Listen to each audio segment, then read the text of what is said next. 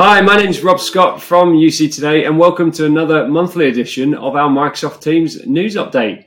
So today I'm joined by Microsoft MVP and UC Solutions Architect Tom Arbuthnot. Hi, Tom. How are you doing? Yeah, good. Thanks, Rob. Yeah, all good here. How are you? Very good, thank you. Very good. Although I must admit I do have a distraction possibly switched on today, which is my mother-in-law's Chihuahua in the back room. So I do apologise in advance if there is any barking at all in the background of this video today. So. No problem. It's all the working from home fun, right? It's all okay now. Exactly, and I'm sure the technology will probably suppress it anyway, won't it? So anyway, how's things going at your end? Yeah, good. Yeah. Stayed fairly busy actually. Certainly locally in the UK, the COVID thing is rearing its head again, and it seems like more and more organisations are admitting it's here to stay. Lots of conversations about working hybrid, so having some people in the office, some people at home, and the technology around that. But yeah, generally busy. Yeah, I feel you definitely. I'm in tier 3 at the moment, so it's a bit of a pain. But I did manage to get a haircut today. I'm not going anywhere, but I did manage to get a haircut at least. Just treat yourself for the video. Yeah, nice of you to get sorted for the video. Not like me. I just shave, so there's that. Well done. So have you got the Ignite Blues? A bit of a hangover from last few weeks. Lots of news came out. Yeah. So last month we had like a whole rattle of news. So I guess we're into the quarter where that stuff should start to get delivered. So we've got some bits this month. But yeah, I think last month was a top 10 things of many things. This month a little bit less news, but still there's always something to dig into for sure. Yeah, absolutely. So we've got quite a bit, so let's get started. I mean, first of all, I'd like to mention and, offer a congratulations to Microsoft for landing in the top right-hand corner of Gartner's Magic Quadrant for Meeting Solutions just in the last few weeks. Yeah, hotly contended space at the moment with Zoom and Google and others in play there. So nice to see. I think it's interesting with Gartner and those classifications, which products are hitting which quadrants now, because I guess meetings is a feature of Teams, but yeah, it is obviously a platform that rightly is in that quadrant as well. Yeah, it is an interesting quadrant. I don't know whether the classification is or the description or the kind of modelling of that particular Magic Quadrant is right for today's market in terms of video meetings and equipment. There's so much to it, but it just it doesn't seem to cover everything in there. But still, lots of the major kind of software for kind of video conferencing as a service providers in there. Yeah, big and interesting area at the moment, obviously, because of everything that's going on. It's really popped. Absolutely. So in terms of getting started and the news for this month, Tom, we said we'd talk about the recording and contact center API first of all. Tell us more about that. Yeah, so we talked about this a few months ago. So Microsoft produced a new license called Advanced Communications, and they bundled in a whole bunch of abilities for meetings in that, but also made it a requirement for the more advanced contact center APIs and call recording APIs. So this is not recording like a convenience recording, like you can record your meeting. This is your finance, legal. I need a compliance recording of every single PSTN call, every single meeting, every single peer-to-peer call. It's that scenario. And Microsoft came out with this advanced comms license listing at $12 per user and bundled those APIs into that license.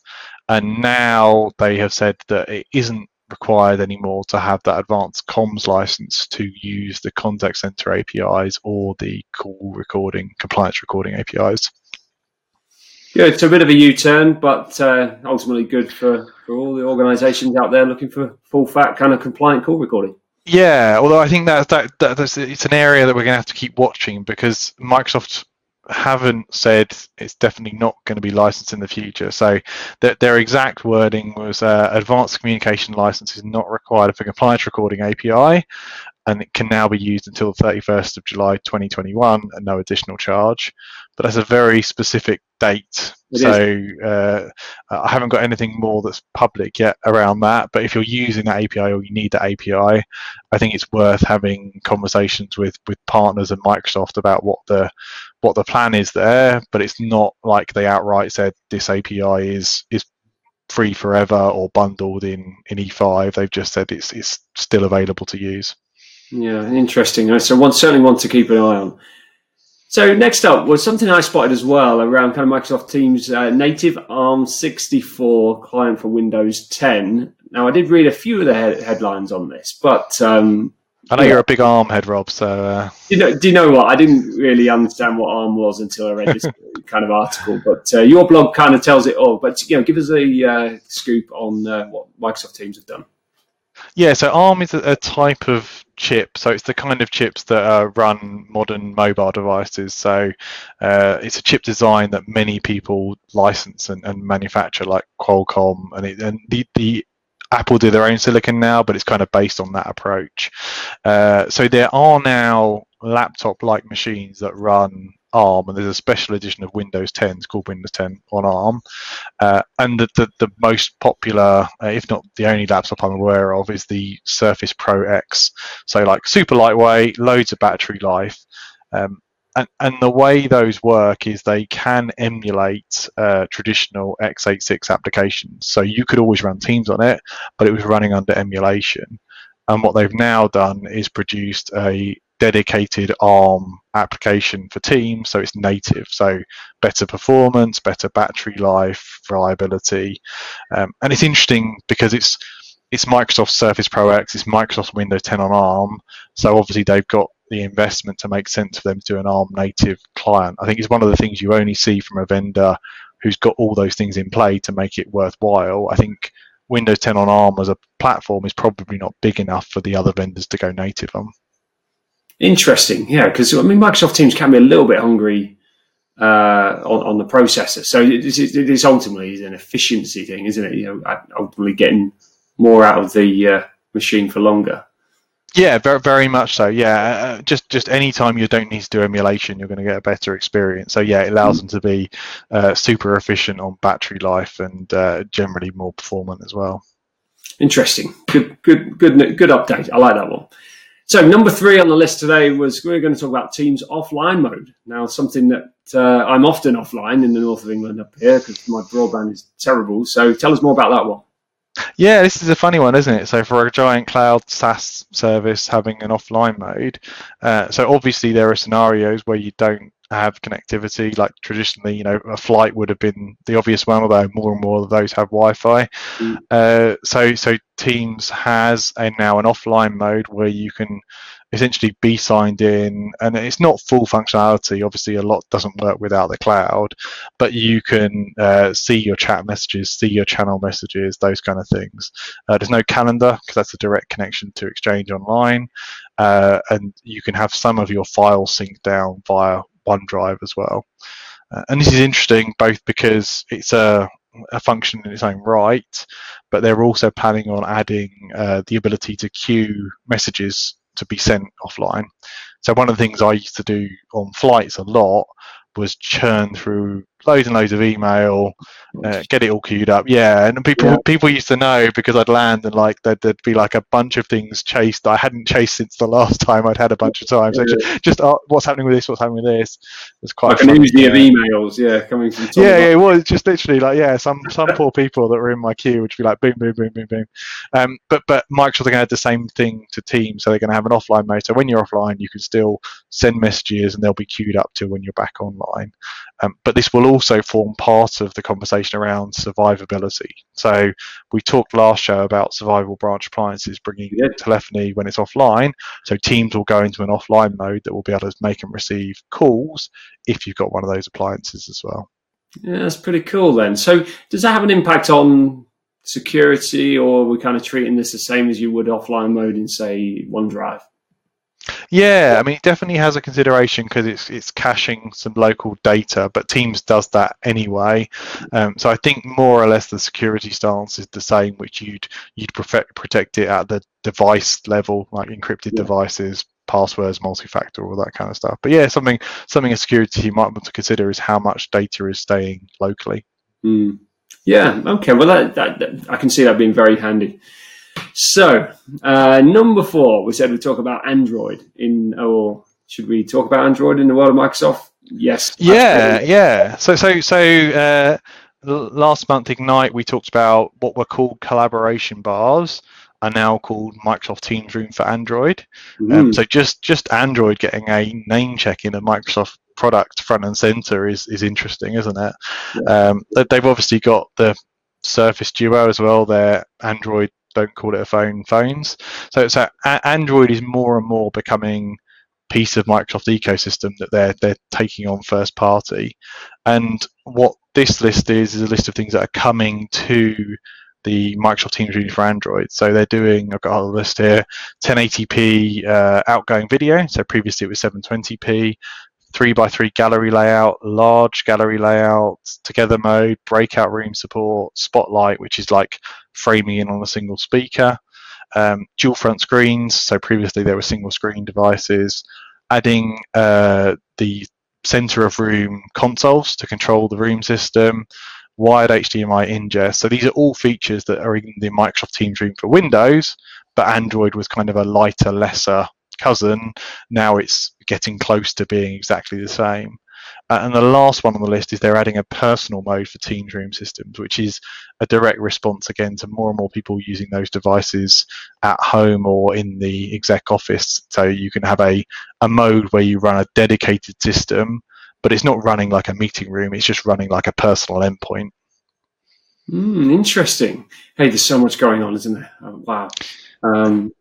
Yeah, I mean, it's just interesting that Android is clearly other players in the market are using Android as their room systems as well.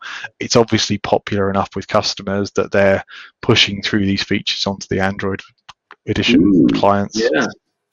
Wow. So interesting stuff. Next on our list, we said we'd talk about the short retention deletion policies. Tell us more about that, because we said we'd maybe chat through this for a few minutes. Yeah, not news, but yeah, I did a blog on this because it's come up a few times with customers recently. So Microsoft has the ability to do retention policies and maybe counterintuitively named retention policies in Microsoft 365 will retain data for a certain period of time or explicitly delete it after a certain period of time.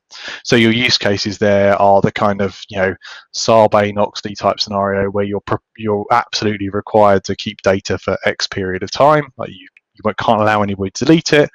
But on the flip side of that, lots of people want to maintain the minimal amount of data they're legally required to, so that if there's a legal issue or a court case and they're compelled to do discovery, they can only present what they keep. So if you didn't keep it, you don't have to present it. But if you did keep it, you're compelled to present it. So that leads to an interesting situation where legal teams in customers generally want to retain as little as possible, because if we don't have it, we can't show it.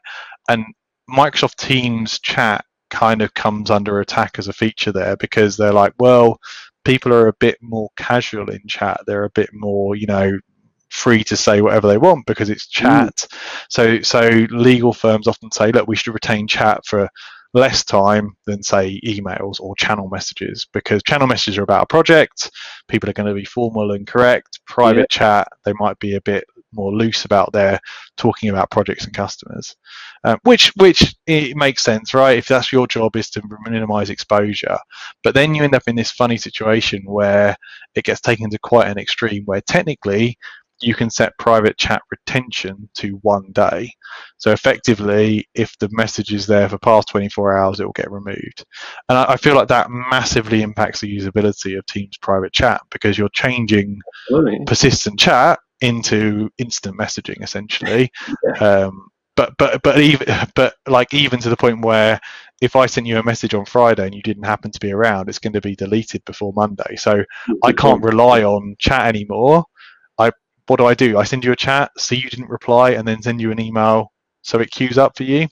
So I'm not a lawyer and I don't give legal advice, but there's definitely a trade-off here between usability and risk exposure, and I think it's an interesting conversation for enterprises. Yeah, it is, and I think that's something we're hearing more and more of all the time. I was speaking to kind of the AI compliance guys over at Theta Lake recently, and we're talking about that trade-off between, security, compliance, and UX, and it just seems a bit of a challenge. And enterprises have to kind of make that decision ultimately, don't they? And about where they draw the line. Yeah, it's a real, yeah. Like I say, if my job was the lawyer and you asked me what the minimum amount of exposure is, it's probably what you'd say. But then it's like well, how are the computers most secure? Well, let's turn them all off because that's the most secure. Like there's a usability risk ratio there. But yeah, I think there's a real interesting kind of argument as well. Is if you cripple your corporate tools, people will absolutely go to Shadow IT. So like we're super compliant because we've locked it all down. Well, great, everybody's using WhatsApp. So how deep risked have you really made it? Yeah, absolutely. Yeah, good point.